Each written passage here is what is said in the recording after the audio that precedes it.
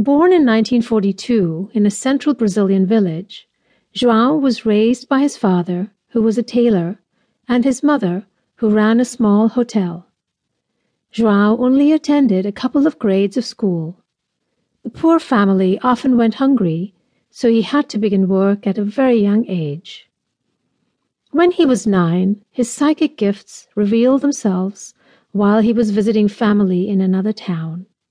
He predicted a huge storm and convinced his family to move to a different house.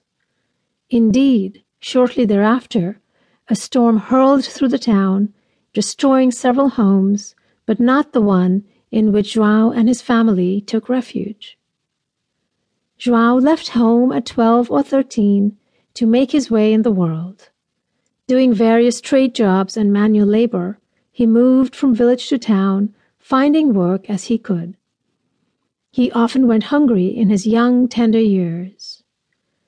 At 16, he was traveling between towns and stopped by a stream in a forest one day. He hadn't eaten for a couple of days.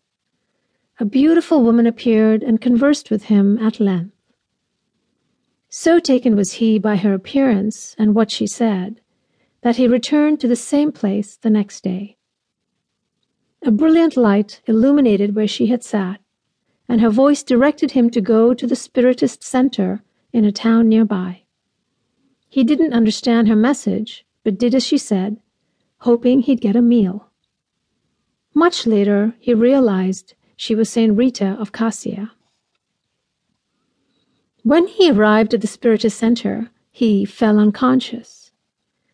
When he came to, the director of the center told João that he had incorporated or channeled the entity of King Solomon, performed amazing surgeries, and healed several people.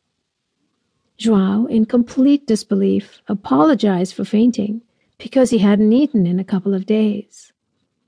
The director went on to say that João, in his healing state, had said he'd return the next day. The director invited him to sleep at his home that night, which João willingly accepted, for he knew he'd get a meal. The next morning, João filled his stomach to capacity, unsure when his next meal would be, and nervously accompanied the director to the center. Once again, he fell unconscious, and when he came to, he was told he had healed tens of people.